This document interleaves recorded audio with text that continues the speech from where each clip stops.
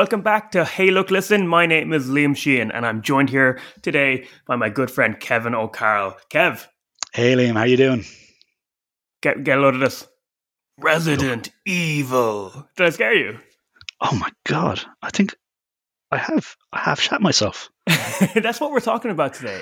We are going back and talking about the first 3 Resident Evil games, but a bit of backstory to how we came to this. Kev and I intermittently over the last year or so have been playing Resident Evil 6 online together. I think I've played it with you in 4 different places I've lived. This has been an ongoing thing we've been doing. And we finished it there like last week.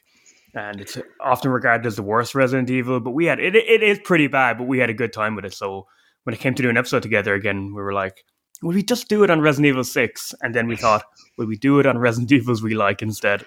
Yeah, I think that's kind of a damning indictment of Resident Evil 6. That we finished it, we were kind of on a high. We're like, it's not as bad as people say. We had a good time with it.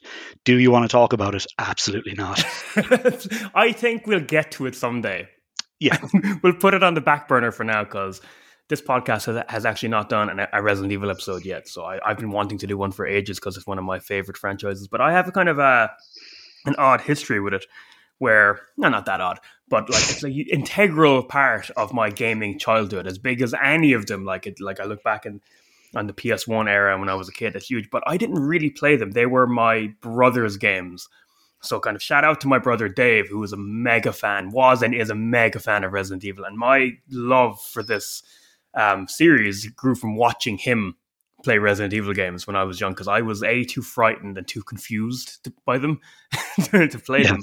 So I never really finished a Resident Evil fully on my own until the 4th one with the big action rebrand of the franchise. So this original trilogy were games I pick up. I play them with friends, but I never really put a dent in them. What's kind of your history with these games? Yeah, it's kind of along similar lines. I was thinking about it, and like my personal history with Resident Evil is pretty much my personal history with video games, with the exception of the Mega Drive. I think I've owned a Resident Evil game on every console that I've had for the past 25 years or so. Like I had I'm remembering that I had the second one on N64, and now that I'm saying that out loud, I'm not sure if that was a thing. It absolutely was. It was brilliant. It might be worth money.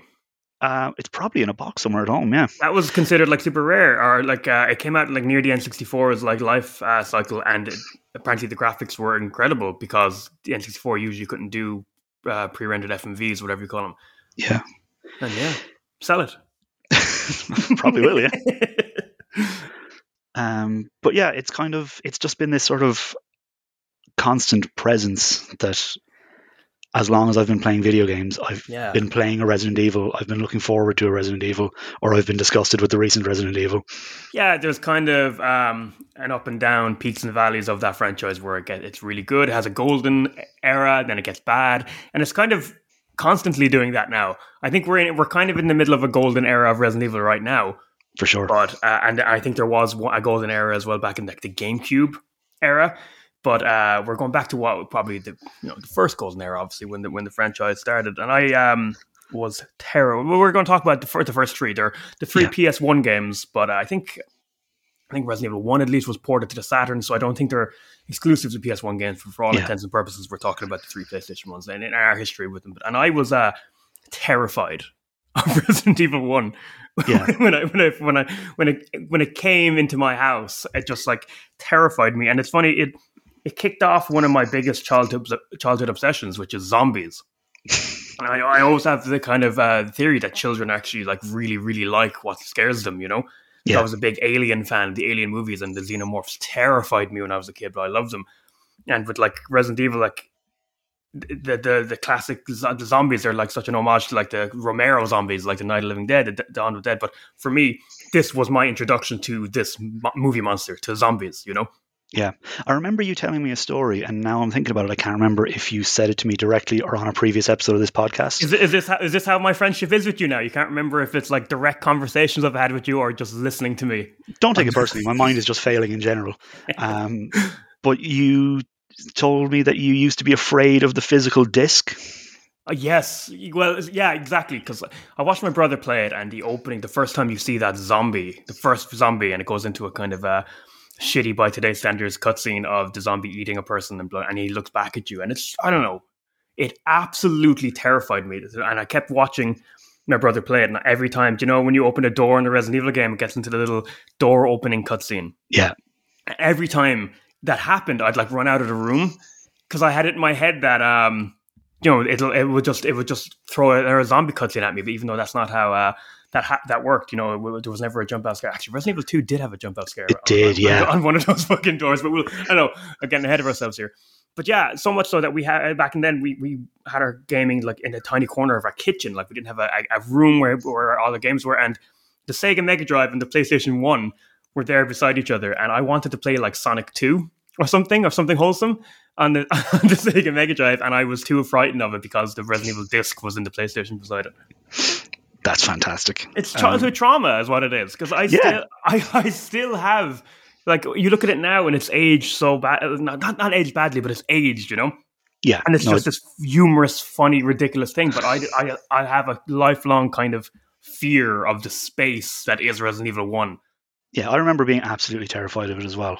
And like thinking back, I don't remember there ever being like a discussion with my parents about whether or not I should get it. I just had it, and like probably shouldn't have at that age, because I got it, I think, at launch. So I would have been maybe 7. Oh God, yeah, we would have been about 7, yeah. Yeah, just playing it on my own in the dark, absolutely fucking terrified. I could barely do it when the controller wasn't in my hand. I could barely deal with it. But it's funny to think of now because it's regarded as this accidentally comical thing. Yeah, with the ropey voice acting, with the aged graphics. But at the time, it was pretty revolutionary. It's not the kind of birth of the survival horror genre. I think you have to look at like Alone in the Dark or something like that, or even the Clock Tower series. But it has an interesting origin, I think. It wasn't a remake of something in a way, in a weird way. Yeah, that's one thing that's really interesting about it, is that sort of modern day, the Resident Evil franchise has kind of become synonymous with two things, which is movie adaptations and remakes. Yeah. Now, obviously, the Resi movies are sort of uniformly and exclusively absolute dog shit. I know. That I don't know. There's some joy to it. I agree with you, but there's some positivity to take away from their existence. Yeah. Okay. So pleasantly fragrant dog shit. Yeah. But it's interesting that that's sort of two of the big things that are associated with the franchise now, because the whole thing kind of starts in 1989 with the release of a game called Sweet Home for the Famicom. Alabama. No, just Alabama. Just Sweet Home. This was pre-Alabama. So this game was directed by a guy called Takeru Fujiwara. And it is like this horror-themed RPG about a team exploring a creepy mansion. The narrative is told through a mix of like cutscenes and notes and things scattered around. It's heavily focused on like puzzle solving to sort of gate your progression. You have limited inventory space, and managing it is like a core part of the gameplay.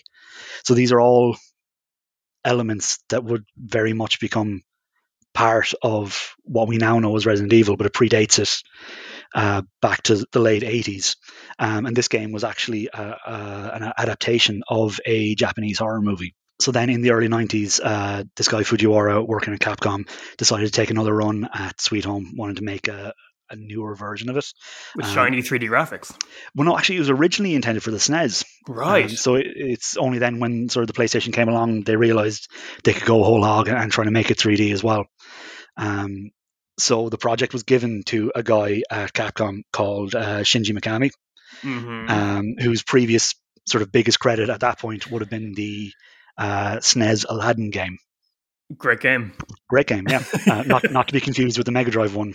Two different games. I've often thought, in my quiet moments, that can I get a Hey Look Listen episode out of the two different Aladdin games from the 16-bit era? But alas, not yet. We'll see. Someday we can do it. Yeah, we'll maybe circle back around to that. But just on that, can you imagine that happening today? Like two games based on the same IP releasing in the same month on different consoles. Yeah, I know. Yeah, and like there was already a kind of a rivalry between Super Nintendo kids and Mega Drive kids, and then you had to put Aladdin into the mix, which was a better Aladdin. And I think there's pros and cons towards both Aladdin games, But I think I'll always prefer the Mega Drive one because I grew up with it and it had the original music and the graphics were slightly better. But Fully agree. But the Super Nintendo one is probably mechanically better. Yeah. And I think that might be the extent of what I can get out of that for a Halo Glisten episode. I think if you want, you can probably just edit out the previous minute and release that as a mini episode. Put it up on TikTok. So basically, the story goes that Shinji Mikami was chosen as the best guy to lead this project, specifically as a horror project, because he was sort of known as just this big old scaredy cat. Yeah, which is hilarious. I knew this as well. Like, it's so funny. He's become one of the kind of auteur horror game designer, but his origins are because they gave him the job because he knows what would frighten him because he's a scaredy cat. Yeah. Now, from what I've read about him, it seems that he is big into the horror genre. He just is afraid of all of it. Yeah. And they figured that kind of made him uniquely qualified to make a big 3D horror game. Kind of the instructions he was given was to just make something that terrifies you. And he took that note and just ran with it. This remake of Sweet Home eventually ended up becoming what we now know as Resident Evil, would have been Biohazard on release in Japan. So I find it kind of interesting that a franchise that is known for its movie adaptations and remakes is built off the foundation of a remake of a movie adaptation. Yeah, it's an odd Frankenstein's monster of an origin story, isn't it? Yeah. I think, am I right in saying, when they decided that they weren't going to make this a Sweet Home remake, they needed a new aesthetic? Yeah. And they were just like, American action movies. Yeah. That's what we're getting. All our main characters are going to be these badass, policemen or whatever you call them, special tactics and rescue squad. Yeah, and I think that's really obvious from the live action cutscene at the start of the original. One of the main reasons why growing up, why I put the PlayStation disc, the Resident Evil disc into my PlayStation was to just rewatch the opening cutscene of Resident Evil 1, sometimes with friends over and just laugh. Yeah, it's one of my favorite artifacts of that era of gaming. Yeah, the brilliant live action opening, which is just a classic. And if you ever want to look up a YouTuber called Justin Wang, I think his channel is just called Wang. He did a couple of great episodes on finding where those actors ended up and who they were. Oh, cool. It's really, they were all Western people living in Japan who spoke English, but they were living in Japan. I think half of them weren't even actors. Yeah, that shows. As you can tell, because you just put it on. It's the opening. It's the classic Resident Evil 1 setup. It's the Bravo team has gone missing, and they have to send the Alpha team into the Arklay Mountains to look for them, and they get attacked by zombie dogs out in the field, and they have to run into a mansion, and it's great. And then but all the moments the only one who's not a main character, Joseph, when he gets killed, and it's just he's like, and then it cuts to Jill just standing there going, Joseph! And then they're shooting at nothing, and there's kind of puppets. And I love when Brad flies off in the helicopter, and then for a second ago, they were all running away from the dogs, but then it cuts them, and they're all standing side by side in the field going, no, don't go! And kind of looking forlornly at the sky. I can't really do it justice. Everyone just needs to watch it on YouTube. It's the best thing ever. It's fantastic. I think there's one bit where I think Joseph, before he gets killed, is trying to shoot dogs with a shotgun, and he pumps and mimes shooting 3 times, but they only edited in 1 gunshot sound. Pretty much every moment and every shot of that is ridiculous, and yet at the time it fucking terrified me.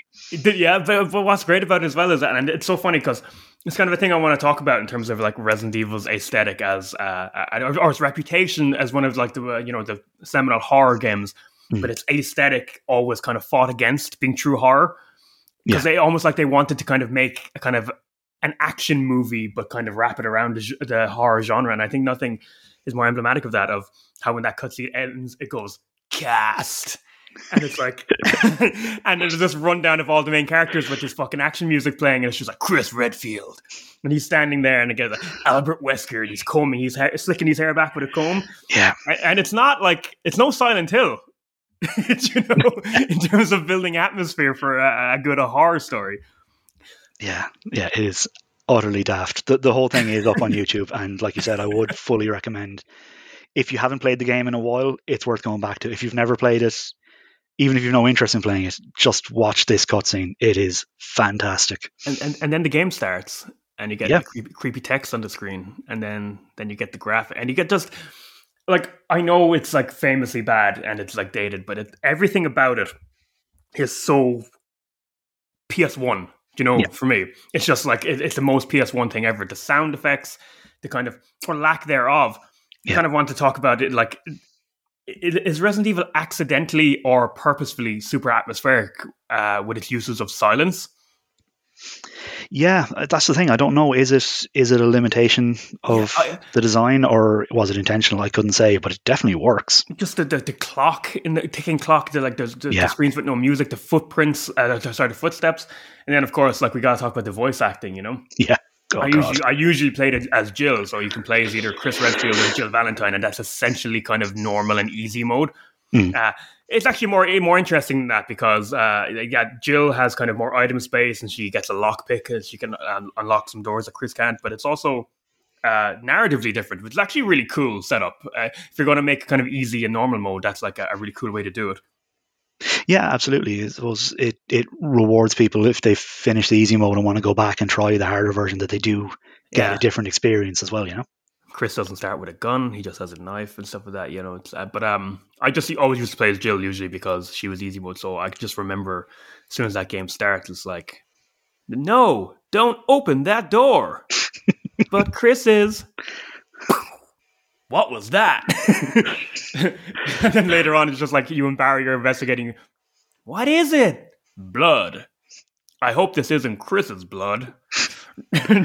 Jill, why don't you see if you can find any more clues? I'm going to study this. I just fucking love it, man. Yeah. I wouldn't change a thing. Yeah, and the infamous Jill sandwich line. Yeah, you almost got turned into a Jill sandwich.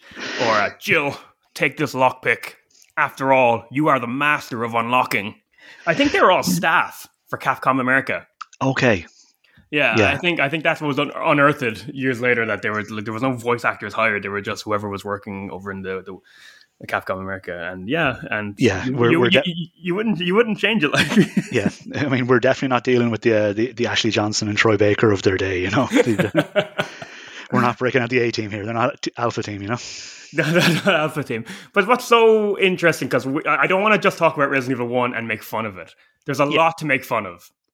But as a game, it's actually a really good game. Yes. It's very difficult, but it's very good.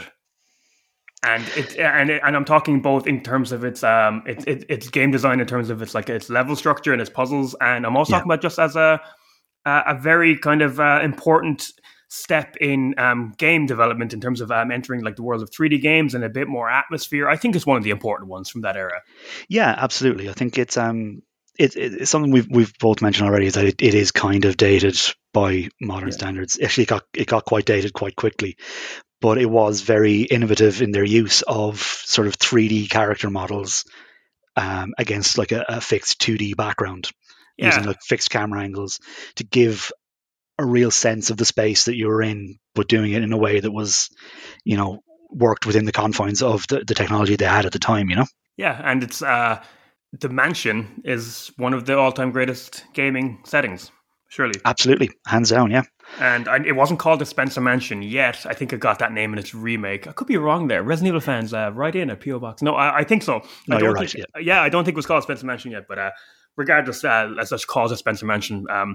It's just so iconic, and it's such a difficult space to navigate and to unfurl it like a game-long puzzle, Yeah, that is the interesting thing, is that it's a game where you complete a series of puzzles to progress, but the overarching puzzle is simply navigating the space that you're confined in, Yeah.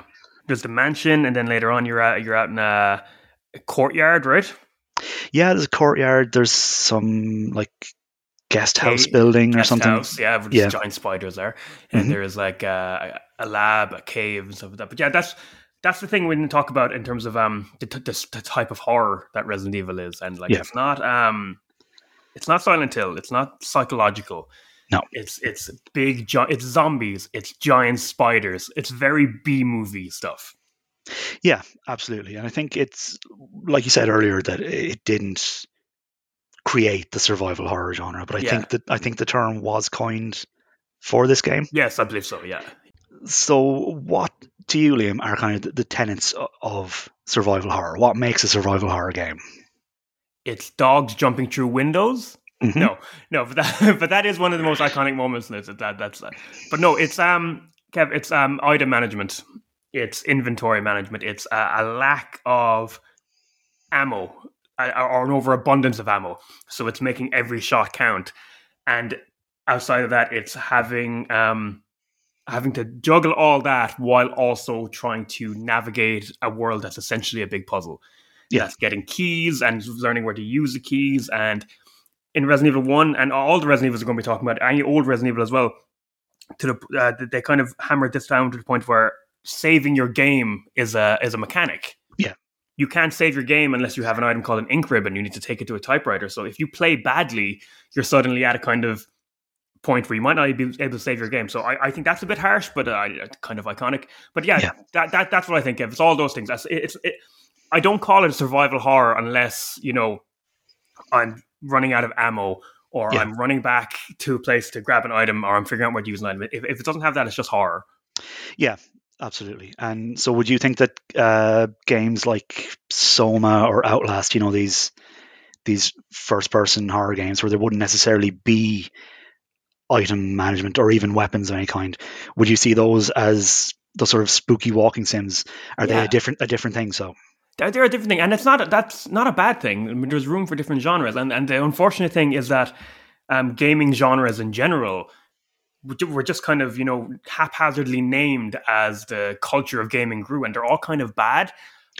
A JRPG and an RPG, essentially means like a Japanese role-playing game or a role-playing game. But I know those two genres to be completely different, and their names don't really kind of summarize what they are. And I think, for me, those games are not survival horror games. For me, like, you can't just tack on survival horror onto any game with a horror theme.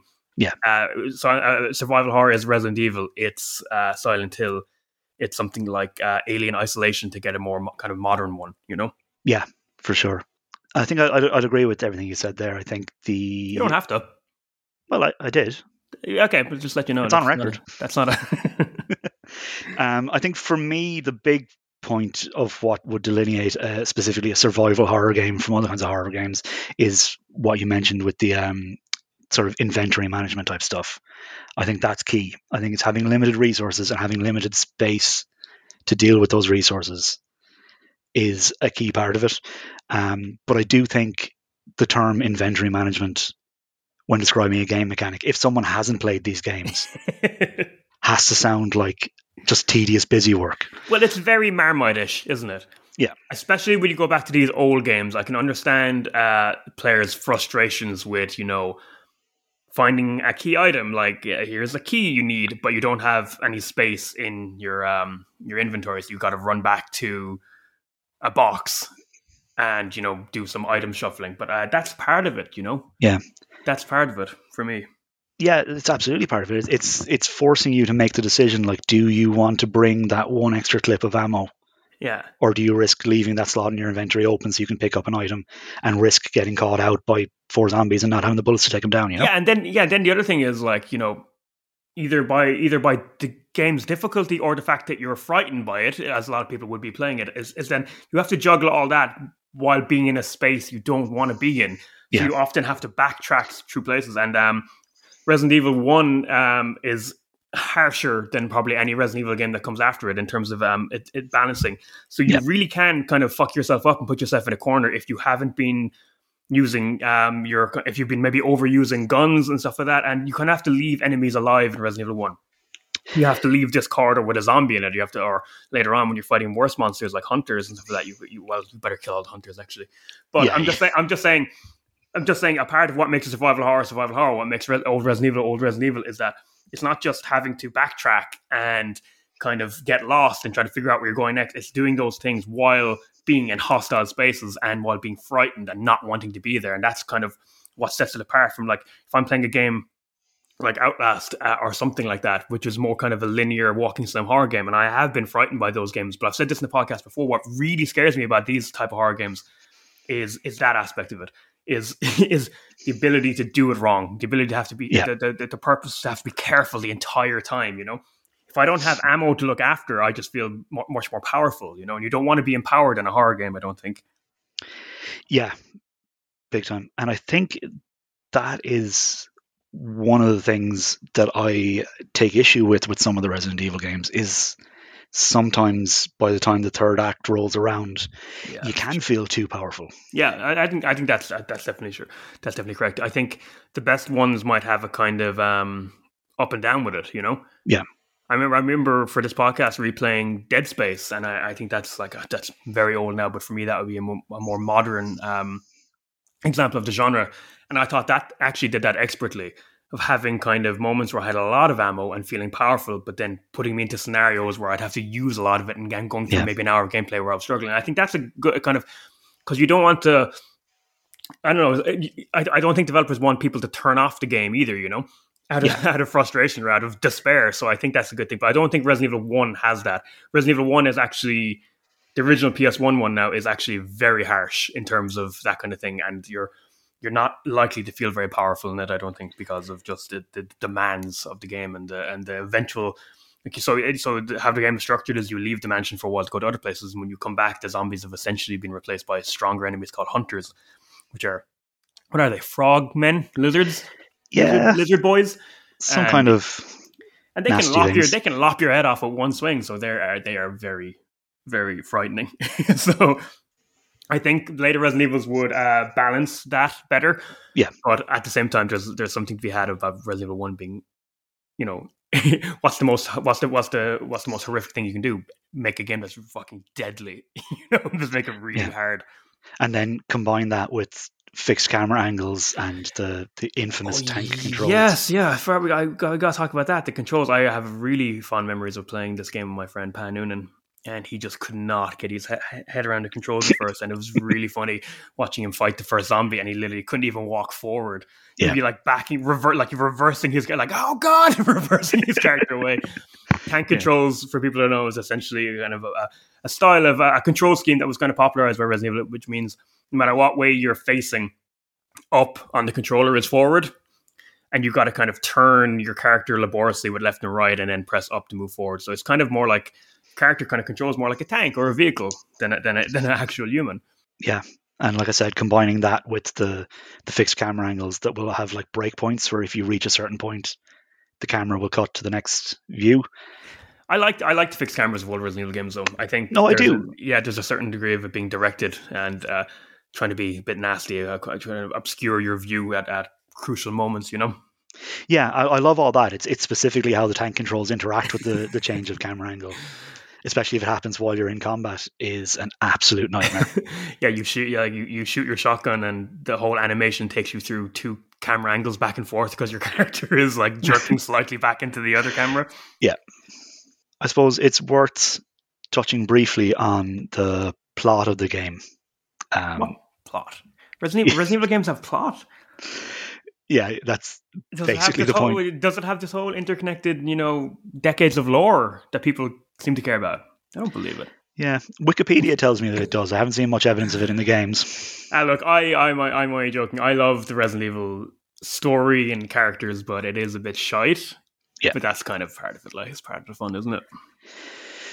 Yeah, it's kind of, I suppose, the overarching plot of the whole thing is that there's this biotech firm called Umbrella that have developed a virus that turns people into zombies, and the virus has accidentally gotten out, except maybe it's not an accident, maybe it's a conspiracy, and it kind of, even in that first game very early on, it devolves into that sort of, the really easy, like route one obvious conclusion where a lot of zombie media ends up, where it's like, what if people are the real monsters?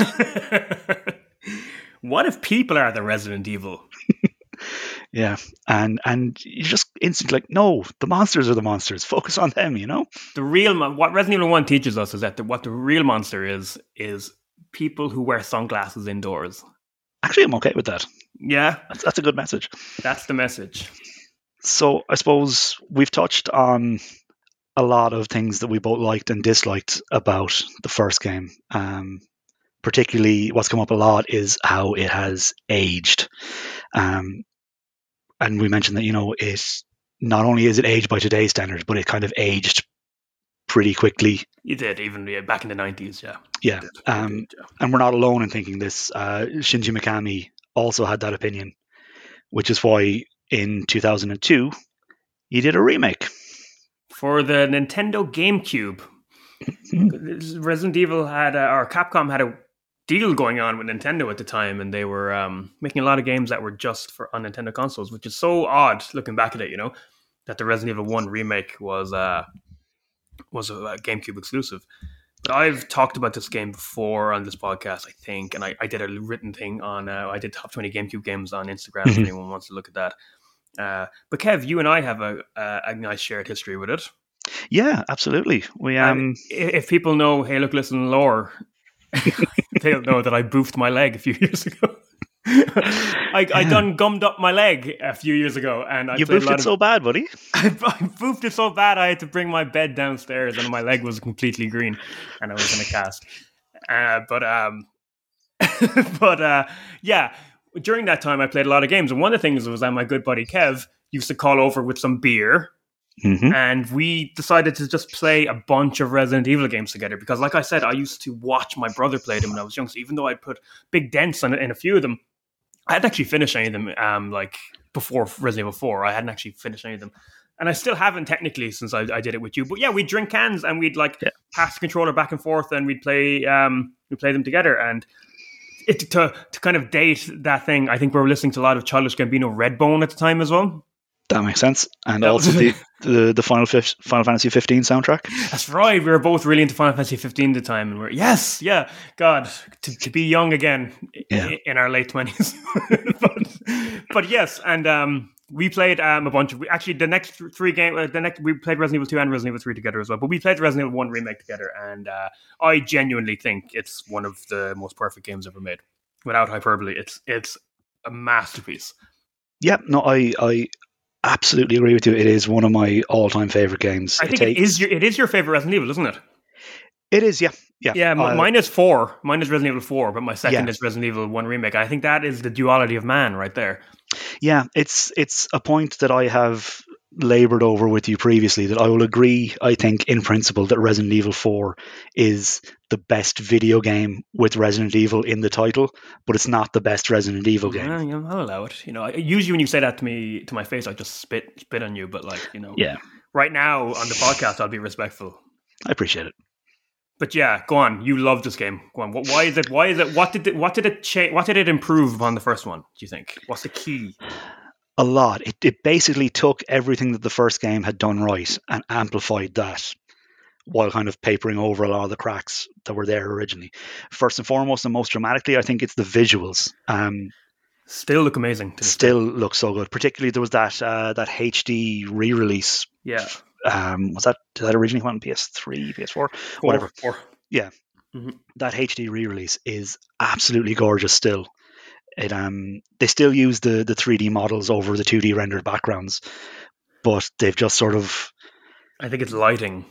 Lighting is exactly it. There's this sort of... the fact that they're 2D rendered backgrounds, they're lit like 3D spaces. Yeah, there's this really high contrast between light and shade that kind of really gives a sense of depth to the presentation. It really draws you in. They also use 3D animations over the 2D background for things like running water and stuff. And it helps that just sort of the art style and art direction of the game are impeccable. Like the visual design of it is absolutely stunning. Yeah, the original Resident Evil, because it's on the PS1, is just the mansion is just so kind of flatly lit and kind of bare and just kind of, but this one is just like, it feels like you've wandered into a mansion in the middle of the night, it's really atmospheric and quite scary. And the sound design is also fantastic in it. Yeah, it is excellent. They've also improved the control scheme, which was a big step up. Well, they improved it tenfold in the PS4 re-release of it, Kev. Yeah. But they actually got rid of tank controls. But if you played this back in the GameCube, it still had the tank controls. I thought, was there not a thing where you could hold down or and move freely with the analog? I don't think so. No? Am I misremembering that? All right. Maybe not. Now, see, this is in any time in life, anytime anyone kind of challenges me in any way, I lose all my confidence. So who knows? Yeah. Yeah, I'll defer to your judgments anyway. Well, anyway, the tank controls are gone by the time you get to the version that's available today. Anyway, yes, and it plays much better. It plays much better. It's so good. But they kind of, it's an example of a remake that clearly knew what had worked with the first game and knew how to like drill down into that to get the most out of it. They reworked a lot of the puzzles in the game to make them a bit more engaging. They've expanded the mansion itself. There's some more areas. In terms of the plot of it, we mentioned earlier that the Spencer Mansion wasn't called the Spencer Mansion in the first game, but this is where they've introduced a little bit of lore about that. Yeah, the background, who owned the mansion, why it's designed like a bunch of puzzles. Yeah, that's something that shows up in pretty much every Resi game, is that the locations make absolutely no sense. And I appreciate that they made like at least a passing attempt to try and hand wave it away by explaining it's this mad architect guy. Yeah. I think that's something we'll get back to in relation to Resident Evil 2 as well, is just bonkers location design. But the sort of the main reason that I love the remake of 1 so much is one mechanical change that they made with regards to the enemy design. That's the introduction of the Crimson Heads. Yeah, and it's one of the best innovations in the game and also one of the worst because it scares me. Yeah. No, it genuinely, it's fantastic, but it makes the game so much more nerve-wracking to play, I think. And that's a good thing. Yeah. So for anyone who's not familiar with it, the way it works is sort of similar to the original game. You're exploring the mansion, you're running into zombies, you're conserving your ammo, but you're trying to kill them as much as possible. The difference is that after you kill a zombie in the remake, the body stays on the ground. And over the course of playing the game, you're going to have to backtrack to get items. You're going to pass back through rooms multiple times. And when enough time has passed, or when you've been back through a location enough times, that zombie will reanimate as a Crimson Head, which is like a faster, stronger, more aggressive zombie that are, frankly, an absolute fucking nightmare to deal with. Especially if you leave a lot of dead zombies around. Yeah. And you kind of completely gum up your own game. Yeah, so you can avoid a zombie turning into a Crimson Head in kind of 3 ways. You can kill the zombie with a headshot, which is all well and good, but requires careful aiming. And if you miss, that's a wasted bullet in a game where bullets are at a premium at all times. You can take the zombie down normally, but then after he's dead, you can burn the corpse. But that again requires a resource. You have limited gasoline available. And specifically, there isn't enough gasoline in the game to burn every zombie corpse. Yeah. So you have to choose which ones. If this is some side room that you've completed the puzzle in, and you're probably not going to pass through it, maybe just leave that zombie in that room, turn into a Crimson Head. But if it's a corridor you're going to pass through a bunch of times while you're navigating the mansion, maybe burn those things. You're constantly having to make these choices. Yeah, and I suppose the third option is something that you mentioned earlier, is that you can try to run past them. Just run past them, yeah. That's completely viable in every Resident Evil game. In fact, it's essential sometimes. Yeah. And it's also nerve-wracking because you've left a Crimson Head in this room and you don't want to waste the ammo to kill him. And just every time I have to go back through that room, I just kind of get a kind of a stomach lurch. I'm just like, oh God, I got to go back through here now. Yeah. I've left evil in here. It's such a genius little twist, because it's a small thing, but it affects the entire sort of gameplay loop, where your usual play is like find ammo, kill zombies, progress, find more ammo, kill more zombies. But this adds a layer of decision to every single zombie you encounter, where you have to think, do I have enough ammo to kill him? But you're also thinking on top of that, like, how often am I going to be coming back through here? Do I have the gasoline to spare to burn him? Should I try risk going for the headshot? Am I better off just avoiding him? It means every single encounter with every basic enemy suddenly becomes this decision that could have ramifications and knock-on effects throughout the rest of the game. Yeah, and there's more, and there's stuff like they just put a door in the game that breaks after you use it a certain amount of times. So you've got to strategically decide how many times you're going to use that door, and if it breaks, you have to take a longer route around the mansion to get where you're going. Yeah, absolutely. It's a this nightmare. It is a nightmare, but it's a fantastic one. Yeah. It turns the basic gameplay, the basic combat gameplay, into a resource management puzzle that you have to solve. Where you're like, do I have enough bullets? Do I have enough gasoline? Do I have enough time?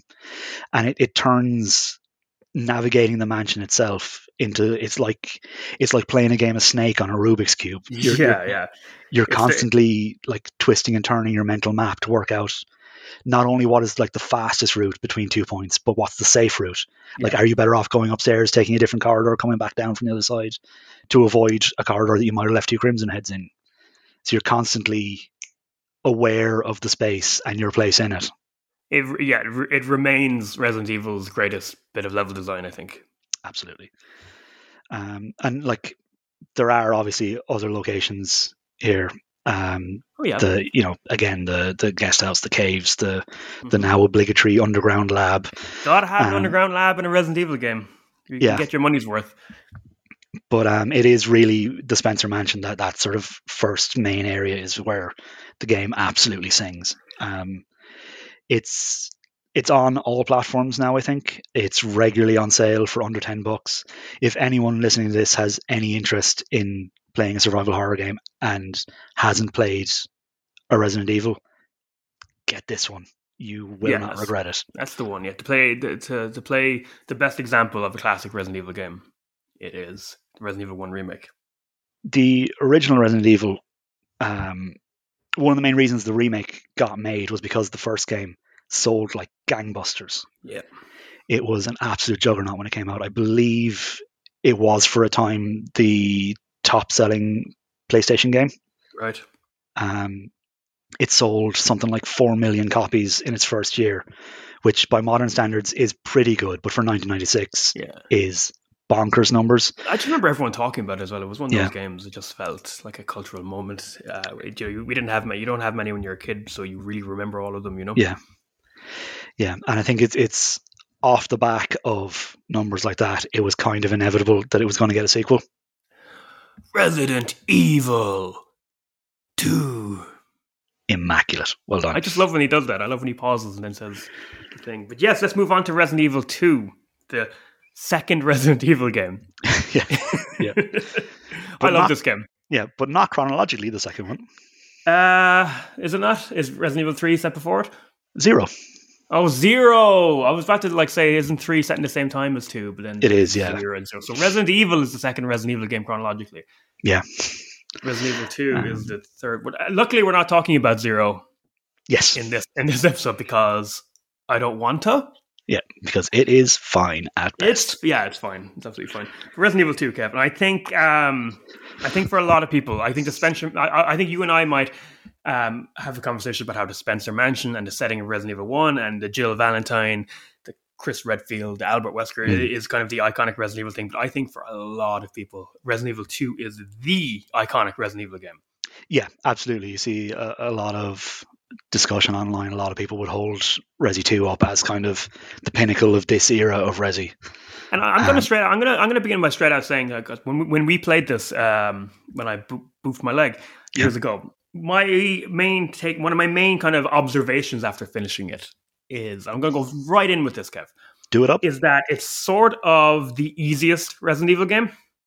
It's sort of the least complicated level design wise. It definitely nothing nearly as taxing as stuff you have to juggle in Resident Evil 1 and getting around that mansion. Mm-hmm. And it's a little bit more kind of action focused, even though it's very much a survival horror game. It has kind of even more DNA of a action movie blockbuster in it.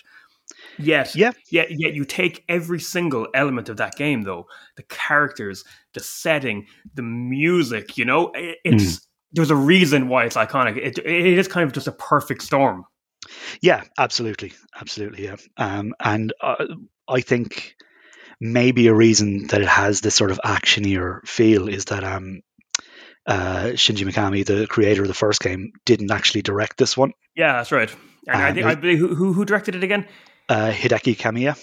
Yeah, and he actually did want to make more of he was more interested in action stuff, wasn't he? He went on to make Devil May Cry eventually, right? Yeah, Devil May Cry, Beautiful Joe, Okami. Yeah. He was one of the co-founders of Platinum Games. He made the Bayonetta games.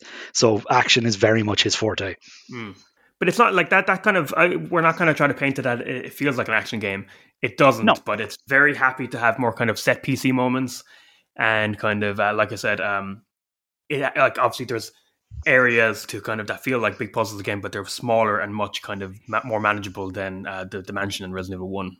Yeah, absolutely. So I suppose the setting of the game this time around is it takes place sort of shortly after the events of the first game within Raccoon City itself, the city that the team in the first game had been dispatched from. And the zombie virus has reached the city, and the populace have fallen to the zombie plague. And you're in this sort of not quite post-apocalyptic, but mid-apocalyptic setting as the city is falling to pieces around you. And you play as either Claire Redfield, who is the sister of Chris from the first game, or as everyone's favorite Leon S. Kennedy. Stop projecting, Kev. Yeah. I remember when this started popping up in magazines and in previews and stuff like that, and the whole idea of it being set in Raccoon City itself was just so exciting. Yeah. And I think it's a game that didn't quite live up to that. I think if you think of playing a classic Resident Evil game that's set within the streets of Raccoon City, you were more kind of looking at Resident Evil 3. Mm-hmm. And I think that might have been like a correction on their part, because I think a lot of people thought Resident Evil 2 would be more set on the city streets, and that would be kind of one of its selling points, but it's not. You very quickly get put into kind of very Resident Evil locations. And at the time, there might have been a tad bit of disappointment from that with me. Like, you begin the game on the streets and then you're kind of off it very quickly. But I don't really care anymore, because if the Spencer Mansion is the most iconic Resident Evil location, then the second most iconic Resident Evil location must be the Raccoon City Police Precinct, right? Yeah, absolutely. It's another sort of puzzle box location in a similar vein to the Spencer Mansion. One that makes even less sense as a puzzle box, because it's supposed to be like it's supposed to be like a municipal building. It's a police department.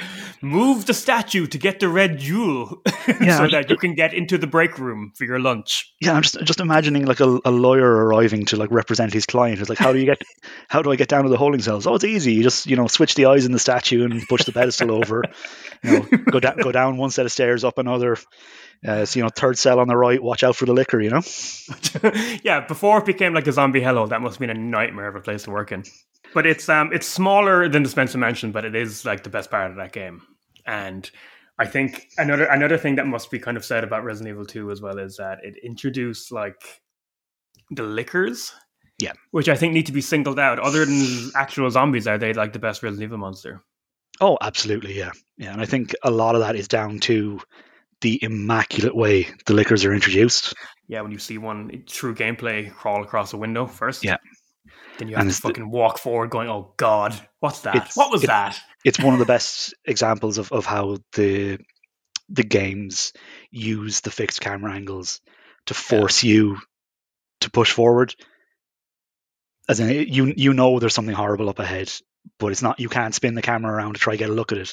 You have to walk your character forward across the breakpoint or the threshold, where you can't see what's up ahead, but the camera's going to flick and it's going to show you something terrible, and then it does. And it's a brain monster with a big tongue. Yeah. The kind of evolution of the idea from Resident Evil 1. So in Resident Evil 1, you chose to be Chris Redfield or Jill Valentine. Like we said, there was a kind of easy normal mode, but it also changed the story in various ways. It changed what characters you meet. It changes the order of some things. Resident Evil 2 took that even further, and it came in 2 discs. And one disc was the Leon disc, and one disc was the Claire disc. So depending on which one you put in, that's how you chose your character, which was, I know, maybe being excited about multiple discs is a very 90s thing, but I was always very excited about games with multiple discs, so it just felt so huge. Absolutely, yeah. That's something I always loved with the Final Fantasy games is... Yeah, finishing a disc in a Final Fantasy game felt like ending like a book, like if the first book done, or something, Yeah. But they have differences in their stories as well. Claire meets a young, annoying moppet, Sherry Birkin, as kind of protected child. Leon meets Resident Evil fucking sex icon 801, whatever you want to say it. Yeah, but, actually, sorry, Leon is Resident Evil sex icon, and Ada is just a wannabe. But Ada is more of a fucking charisma vacuum. We were playing Resident Evil 6 recently, Kevin and I, and we were drunk playing it online together, and we just got so angry at how Resident Evil wants us to be attracted to Ada. Yeah, it's honestly, it's like a teenage boy's idea of a sexy spy. I'm not a big fan of her. She's not my favorite character. No. I don't know. Sorry, that derailed. But what I want to say is the interesting thing in this one is, there was difference in their stories. But the really cool thing is that if you finish the game with one character, and then if you play it as the other character, that ends up being what they call the B game. And that ends up being what that character was doing while they're two storylines side by side. Yeah, rather than being two different ways to experience variations on one plot, it's two different plots that kind of run side by side and eventually meet up at the end. I think it's the coolest thing about Resident Evil 2. And then you can kind of decide it's basically who gets the A game and who gets the B game, isn't it? Yeah. I don't know. What have you landed on? Which is the best way to do that? I think it's Claire A, Leon B. Yeah, I think so. Is that something you mind? No, it doesn't. I'm sure there's Resident Evil 4. I'm sure there's a Resident Evil discussion happening online right now. Yeah, angrily protesting one or the other. Yeah, absolutely. I'm sure there is a canonical version as well. I'm sure there is. I cannot make myself care.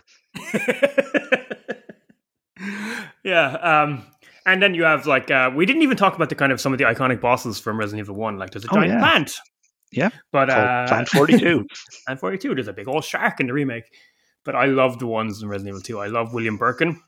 Yeah. Who's the mad scientist villain who's slowly mutating into a gigantic eye monster that you fight. Yeah. You fight in different stages throughout the game of his transformation. Yeah, it's great. Great monster design, all right. It's some Cronenbergian Cronenbergian body horror type stuff. Yeah. And then, of course, there's Mr. X, mm-hmm. who's in the B game, who is a big hulking guy in a trench coat who hassles you a few times. He has some great moments, like seeing him walk towards the security camera and punching it out, and then knowing that he's in basically one room over and he's after you. But I think he'll be more relevant when we talk about the remake in a few minutes. Yeah, absolutely. It was kind of the seed of the idea is there in the original game, but it's fleshed out much better in the remake. And it's an idea that shows up in 3. In 3, and I suppose in 7 as well to a degree. Yeah, kind of every Resident Evil game post Resident Evil 7 has had it in some capacity. Oh, true. I suppose 8 does as well. With, 8 does as well with Big Vampire Mummy. Big Vampire Mummy, yeah. But anyway, we're old Resident Evil games today. Old Resident Evil games. My sort of main / kind of only problem with 2 is it's the same one that I have with the first game, but it's just way more pronounced. Is that the game has its sort of puzzle box area and is never quite as good afterwards. Yeah. And I think, it's true. Everything after the precinct is not as good. It's not bad. Nope, not bad at all, but it's not as good. And I think I quite like the lab at the end, for example. I think that's really cool. Yeah. Particularly in the remake. I know we'll get onto that, but I think... Yeah. Well, actually, Kev, let's just do it now. Because I've always said that's one of my biggest negatives with the Resident Evil 2 remake is that it even more pronounced than the original, that after you get out of the precinct, the game just isn't as good, but it's far from bad. Yeah. But I think Resident Evil 2 is an excellent remake, if only because it doesn't overshadow the original. It's just kind of a different version of it, a different aspect of it. You get a different experience from it. Because I think there's some people out there who thought it was sacrilegious that you have a remake of a classic Resident Evil game and they changed the fixed camera controls. You know, they'd actually put it behind Leon's shoulder, which changes the entire game. And there's maybe a part of me as well that thought maybe you're kind of losing one of the kind of most charming aspects of those old games, you know. But playing the game, it's not really the case at all. It just changes it very much, but it changes it. I'm not even going to say for the better, but it just makes it a whole different experience. Yeah, absolutely. It's that sort of over-the-shoulder camera angle that I suppose was introduced really in 4. It just brings you closer to the action as the player, you know, because you're right up there with Leon or Claire, so that when you get swarmed by zombies, it's not something that's happening at an angle from a fixed camera, you know, it's coming at you, and it just sort of, it ratchets up the tension in a way that is like just excellent. The precinct is even better than it was in the original game. I'm not really up for pitting the two against each other. You know, I think Resident Evil 2 will always be a classic, and I think its remake is just a perfect remake, so I don't see the reason to kind of, you know, decide which is better. But I will say that the precinct section of Resident Evil 2 is an absolute masterpiece, and it's the closest the series has ever gotten to kind of recapturing the Spencer Mansion from the Resident Evil 1 remake. Yeah, absolutely. Because you have things you have to worry about now. You have influx of zombies that can enter the precinct through windows, so you have to board up certain windows, but of course you don't have enough wood to block up every window. Yeah. And then you have Mr. X. And you have Mr. X, and that is an absolute masterstroke. It's kind of there's a weird kind of I'm kind of in a weird position of thinking about Mr. X as a mechanic. He's essentially a big hulking guy in a trench coat who hunts you through the precinct. He's not there initially, but after you get a certain part in the game in the precinct, he's now hunting you continuously, and it could be kind of a bad piece, or not an annoying piece of game design, because he kind of gets in your way. Like sometimes you're trying to solve a puzzle in a room, or you're just trying to like have a breather, and he's coming after you. But that's the point, isn't it? That's absolutely the point. Yeah, the game is not interested in you being comfortable. No, he is an unstoppable force, and his sole purpose for existing is to fuck up your day. He's getting in your fucking way. Yeah, it's brilliant because he's constantly on the move, but he's not that fast. You can outpace him, you can run laps around him. Yeah, he's kind of dumb, even as an AI. Yeah. I think he's even dumber than they intended him to be. Yeah. Like, doors kind of mess with him.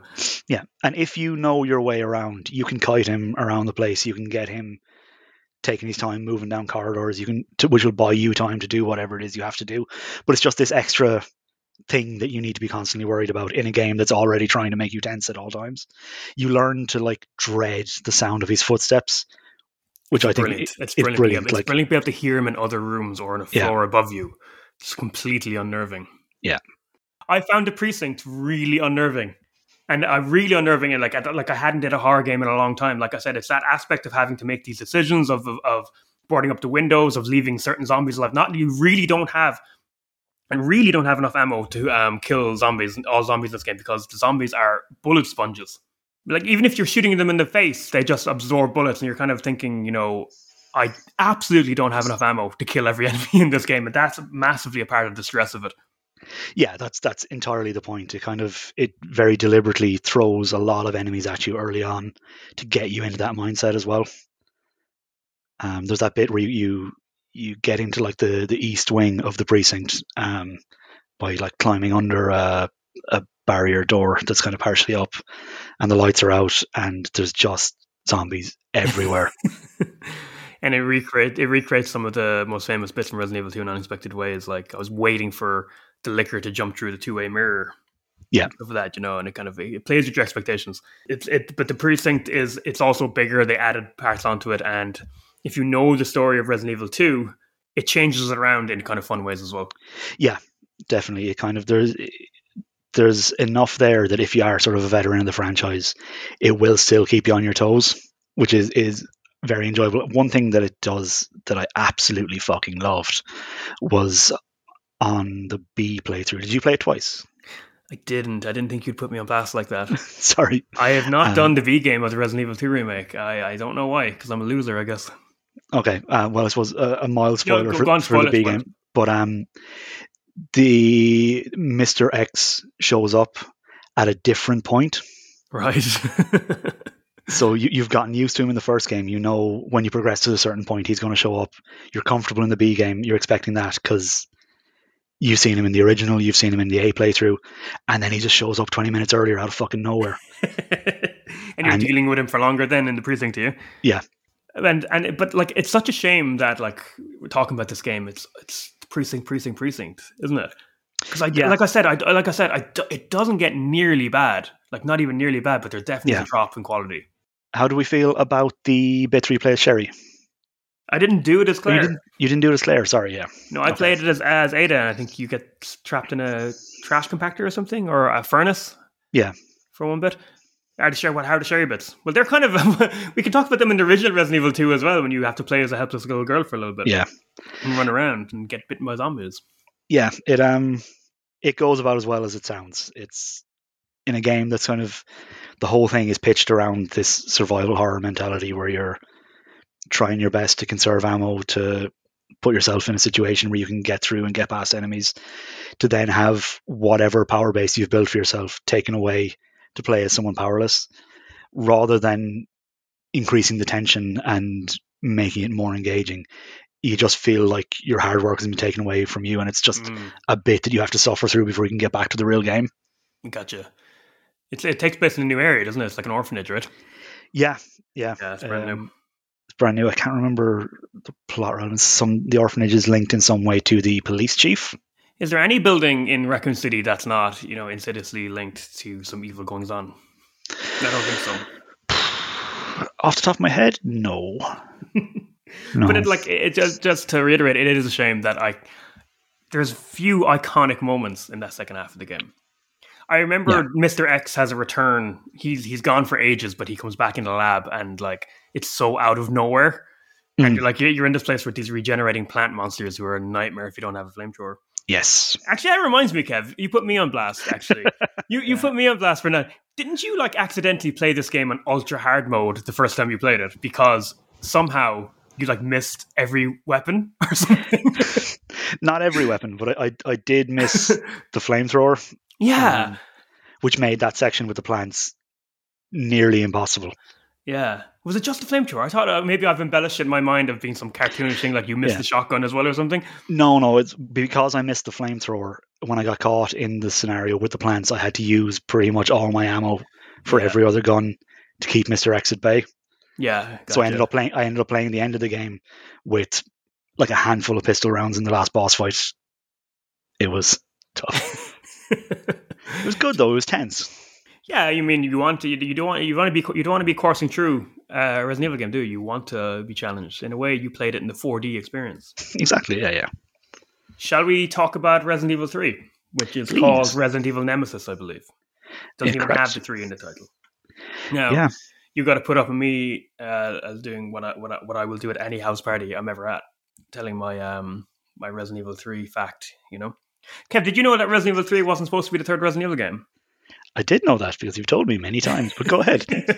So it's we'll get past this quickly, but Resident Evil was exclusive to PlayStation for ages until Capcom started making new deals. But one part of the deal was that they could release Resident Evils for different consoles, but Sony and PlayStation had the right to the canonical next numbered Resident Evil game. Mm-hmm. If it wasn't on a PlayStation console, it couldn't be the next direct sequel to Resident Evil. The problem with that was they were working on Resident Evil 3 at the time for the Sega Dreamcast, the first next-gen Resident Evil game. So what ended up happening was they had to take the number 3 out of that game, which ended up being Resident Evil Code Veronica, and then the side game that they were making for the last year or so of the PlayStation 1's life, Resident Evil Nemesis, became the canonical number 3. Even though Resident Evil 3 feels like a side story, and Resident Evil Code Veronica feels like the next canonical sequel to Resident Evil. Code Veronica has the reunion of Chris and Jill Redfield, which was like a dangling thread from Resident Evil 2. It has a return of mainstay villain Albert Wesker. Now he has Matrix powers. It has, it's the evolution of the next chapter of the story, if you care about that. While Resident Evil 3 Nemesis feels like a side story, even though now it's the official one, Yeah, absolutely. And I suppose for those who don't know, I think we want to mention it earlier, but Resident Evil 3 is set at the same time as the two plot lines of Resident Evil 2 within Raccoon City as well. They're kind of all taking place at the same time. Which is cool. Yeah. What I'm saying is what it's not is the next canonical sequel in the Resident Evil franchise. I think I'm just a little bit bitter because I actually think Resident Evil 3 Nemesis is better than Code Veronica. But Code Veronica has just kind of been swept under the carpet, and it's an important chapter in the grand scheme of things. So I know it's outside the scope of what we're talking about in general today, but Code Veronica, for me, is the Resident Evil game that would benefit the most from a remake. Yes. Because there's the core of something interesting there, but the actual product that's available now is frequently pretty questionable. Yeah, it was really audacious at the time, and it felt really different and it felt really fresh. But both in gameplay and in its depictions of certain things, it very much feels like a game from 2000 that's aged pretty badly. But so maybe that's why, because I was saying, because all Resident Evils have been remade. and the latest one that's just got announced at the time of recording is Resident Evil 4 being remade. And I'm going to buy it day one. I really want it. I really, really want it to go. Don't get me wrong. I'm so excited. But I really don't believe that Resident Evil 4 needs a remake because the original has aged so well. But if you're going to make this new kind of modern retelling of these games, why not remake Code Veronica? You know? Absolutely. But maybe that's why they're not doing it, Kev, because it has some questionable shit in it. Yeah, maybe there's some stuff that's best left consigned to the bin of history, you know? They could also rewrite it. Yeah, well, you'd hope so. But you know what? That covers that. Maybe Code Veronica will have its place on this podcast someday. But Nemesis. Yeah. Let's talk about Nemesis, the game, and Nemesis, the monster, man. How iconic. Oh, yeah, massively iconic. The sort of the monster design, the character design for him is between the name and the design, it immediately communicates what this guy is about. It's a good point. I like that, yeah. Like he is, if Mr. X is there to fuck up your day into Nemesis, he's going to make your whole week, you know? Well, Nemesis is the first time that they tried this thing that's become kind of a mainstay of the franchise now, where a monster that's hunting you. Yeah. And Mr. X, in the Resident Evil 2 remake, has kind of become almost like the iconic one now, but it all started with Nemesis, didn't it? Back on the PS1. And he was brilliant because, like you said, he's designed, he's just this big-toothed brain monster in he's wearing leather and he has a rocket launcher. He's just ridiculous. He's so over the top. And that's what's great about him. But what's really great about him is that, like you said, he hunts you. But this was the PS1 era where you're going through pre-rendered backgrounds and screens and fixed cameras, you know. But he broke the rules. He could follow you through doors, you know. But the really funny thing about that was he couldn't, because they didn't have an animation for him opening a door. So you were safe as long as you could see the door on the screen. Yeah. But as soon as you move and then the fixed camera changes, you can just hear the door slowly opening. Not slowly, but just kind of like the creaking door, and then stars. And he's running in the room after you. Because the plot of this one is that you play as Jill Valentine in Raccoon City, and there's a monster called Nemesis who's trying to hunt down all the people who were involved in Resident Evil 1, the members of STARS, the Special Tactics and Rescue Squad. And yeah, that's it really. And this was the one that, what I believe, I really capitalized on the setting more than Resident Evil 1, because you spend a long time at the beginning of Resident Evil 3 actually on the streets of Raccoon City. Yeah.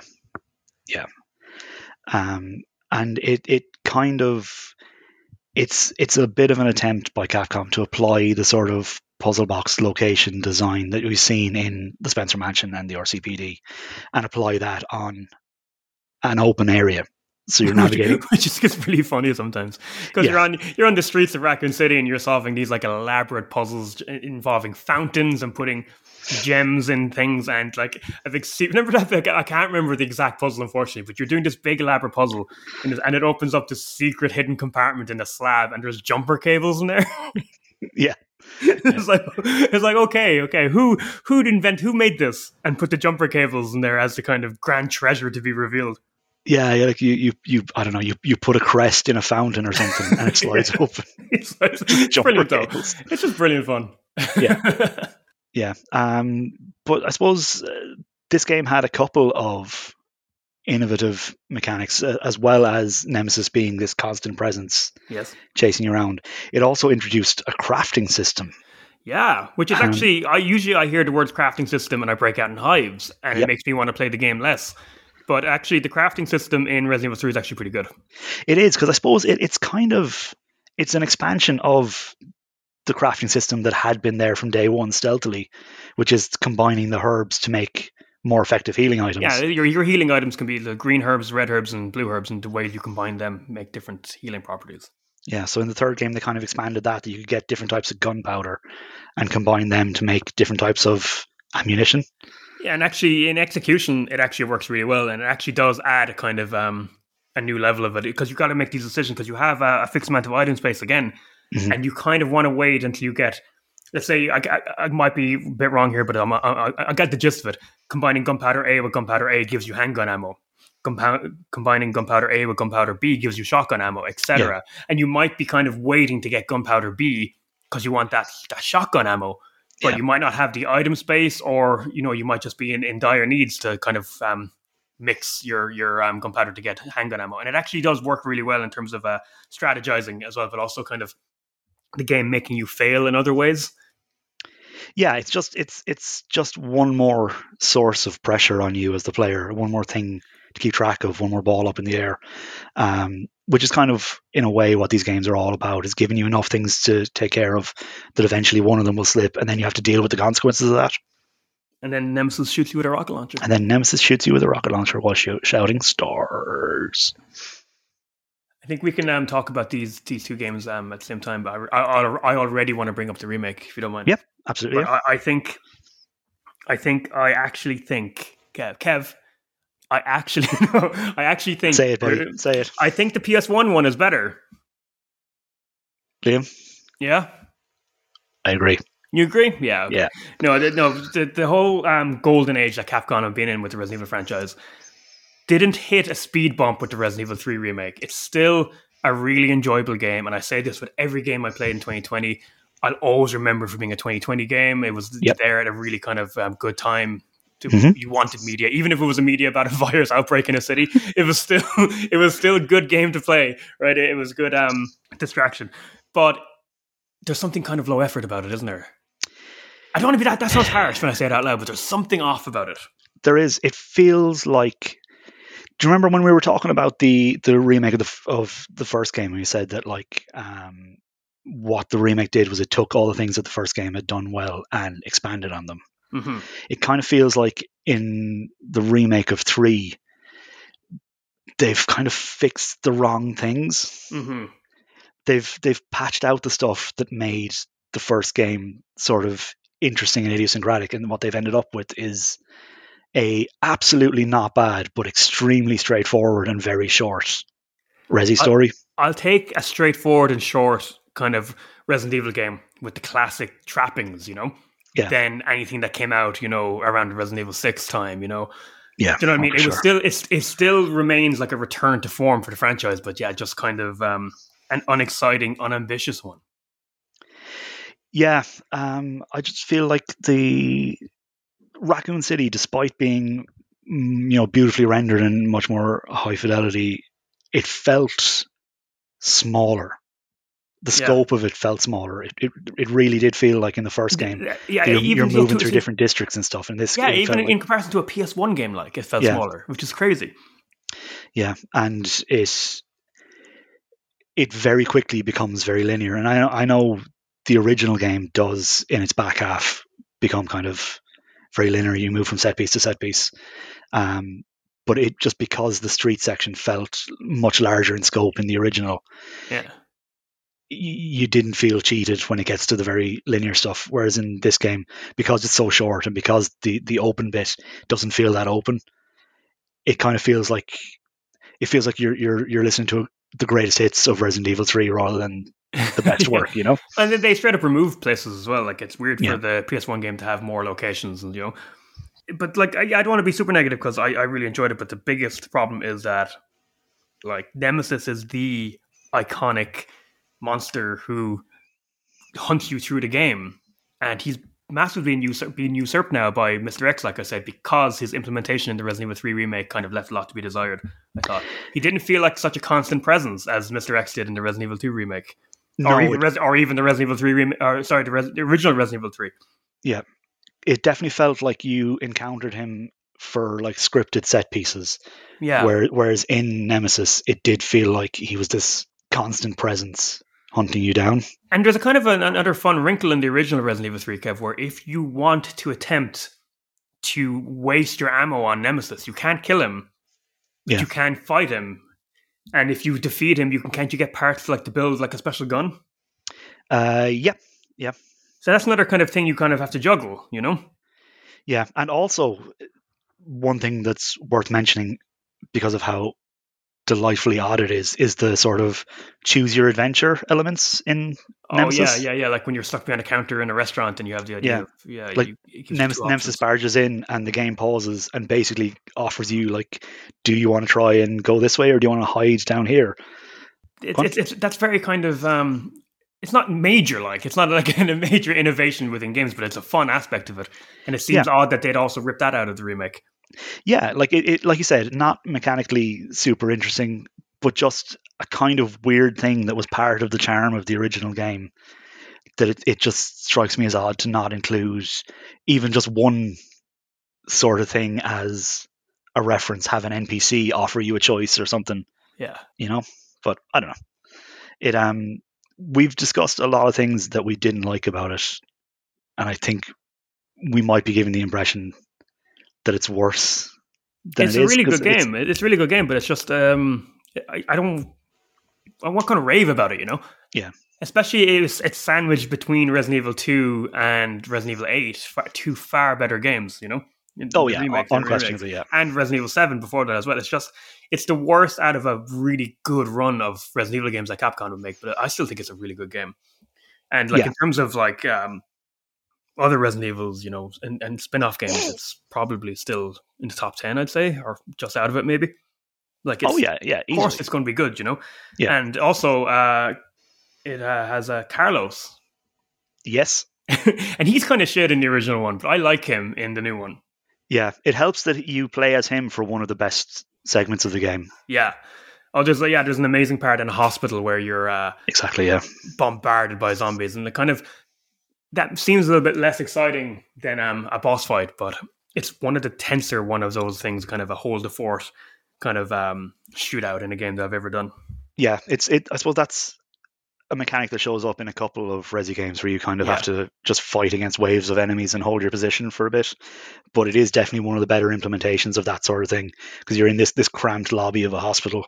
There's a couple of pillars you can kind of kite enemies around to buy yourself some time. There's a counter you can hide behind for cover, but if you get trapped back there, you're fucked. So you're constantly on the move and making decisions all the while, just absolutely rattling through ammo and hoping the next zombie you put down will be the last one. And he's not. And it never is. But yeah, in terms of the three games we talked about today, the three original PS1 games, it's weird. It's a shame because the two remakes of Resident Evil 1 and Resident Evil 2 are so exciting as remakes, even as video games, but as remakes. And then the Resident Evil 3 one is kind of a bit of a wet fart, isn't it? Yeah, a bit. I suppose that kind of leads me on to a question. Obviously, we've discussed 3 games with remakes today. We've mentioned that Resident Evil 4 is getting a remake. Obviously, there was the recent news that for some bizarre reason, The Last of Us is getting a ground-up remake. Yeah, I don't get that one, but whatever. That's neither here nor there with the old Resident Evil chat. Yeah, but I suppose rather than the Resident Evil chat, it's more how do you feel about this remake culture in general? Well, am I just old, Kev, or is a 2013 action game just not? You don't need to remake it. I also don't think they need to remake Dead Space, which is also being remade. I don't know. I look back at games from that era, and of course they're not going to have the graphic fidelity of a PlayStation 5, or whatever these days, but they look fine to me. I find Last of Us to be such a waste of resources and time, to be honest. Yeah, it is. Make anything else with that property, I'm not even talking about let's get Last of Us 3. I'm talking about you could do anything else, Yeah, it's a baffling decision, especially because it seems that they haven't done any new mocap or recorded any new voice lines for it. So it is going to be... It's just going to be the gameplay of 2, isn't it? It's the much better gameplay of Last of Us 2 put onto Last of Us 1 with the better graphics. Yeah, but I think it is kind of emblematic of, I guess, what I would consider to be an issue with game design at the moment, that there's seems to be a reluctance to just take risks on new ideas, and B, the preference within the gaming industry seems to be make a remake of something and sell it for $70 rather than making the original game available. There doesn't seem to be, there's no interest in preserving the history and the integrity of these original games. It's more, how can they make the most money off the IP by reselling us the same thing again, Yet I still have the attitude, if you told me, what you want from a Resident Evil, let's go back a few years, do you want a remake of Resident Evil 2 or do you want a brand new Resident Evil game? I'd be like, brand new Resident Evil game. But then we got the remake of Resident Evil 2 and it's an excellent game. So I agree with you that this kind of age of kind of remakes is not a good thing. But someone like Capcom kind of proved that at least they're not going to half-ass it. At least they're going to make interesting games. I genuinely think Resident Evil 2 remake is one of the better games of the last few years, Yeah, no. If we're getting great games out of this, I personally would lump in the Final Fantasy VII remake with it as well, which is a game that's not perfect, But if nothing else, at least it doesn't feel just like a complete retread of Final Fantasy VII. Like a Final Fantasy VII OG and Final Fantasy VII Remake can still exist in this world as two separate entities to me. Yeah. And I think that's probably the way to do it, you know? Yeah, I suppose, would you feel the same way if 7 was no longer available? Yeah, no, I want to be able to play old games. One of my least favorite things about the industry is the lack of preserving old games, because I want to have access to old games at all times, you know, especially now since I'm, you know, not living with my mommy and my daddy anymore, and I don't have all my consoles just there because I still have the old collection. Now that I'm kind of out and about, I want to play this game. Why can't I just like get it on a modern console, you know? Yeah. But how about we end on that like negative, pessimistic note? Yeah, that works for me. But no, just to kind of sum it up, Kev, Resident Evil 1, 2, and 3, and their 3 remakes. All right, that's 6 games, okay? Yep. Rank them. Ooh. Go. You didn't know this was coming. Go. We We have to finish the episode. Come on. God damn it. I hate you so much. Why do I keep agreeing to do this? Best one is 1 remake, then 2 remake, then 2, then 3 remake, then original 1, then original 2. No, hold on. I don't. Original. Oh, I'm lost. My brain. Yeah, no, I said what I said. You said, and that's it, folks. That's Kev's ranking of the Resident Evil games that we talked about. Oh, I think I said 2 4 times there. Yeah, we'll have that list up online for everyone to read. No, 3 amazing games, 6 amazing games even. Kev, I don't think this is going to be the last time we're going to chat about Resident Evil. I have a feeling. Yeah. If you're up for it, of course. I don't want to put it. Yeah, absolutely. I think at some stage we need to Don't process 6. 6 or you know, maybe one of the other ones. You know, don't anyone go expecting anything anytime soon. But Kev, even outside of the podcast, Resident Evil is one of my favorite games to discuss with you. We've discussed it many times over the years. So thanks for joining me on this episode. No problem, mate. Absolute pleasure as always. And everyone, please, if you could share this podcast with friends, that would just be dandy. And thanks so much for listening to Hey Look Listen. Bye, everyone. Bye.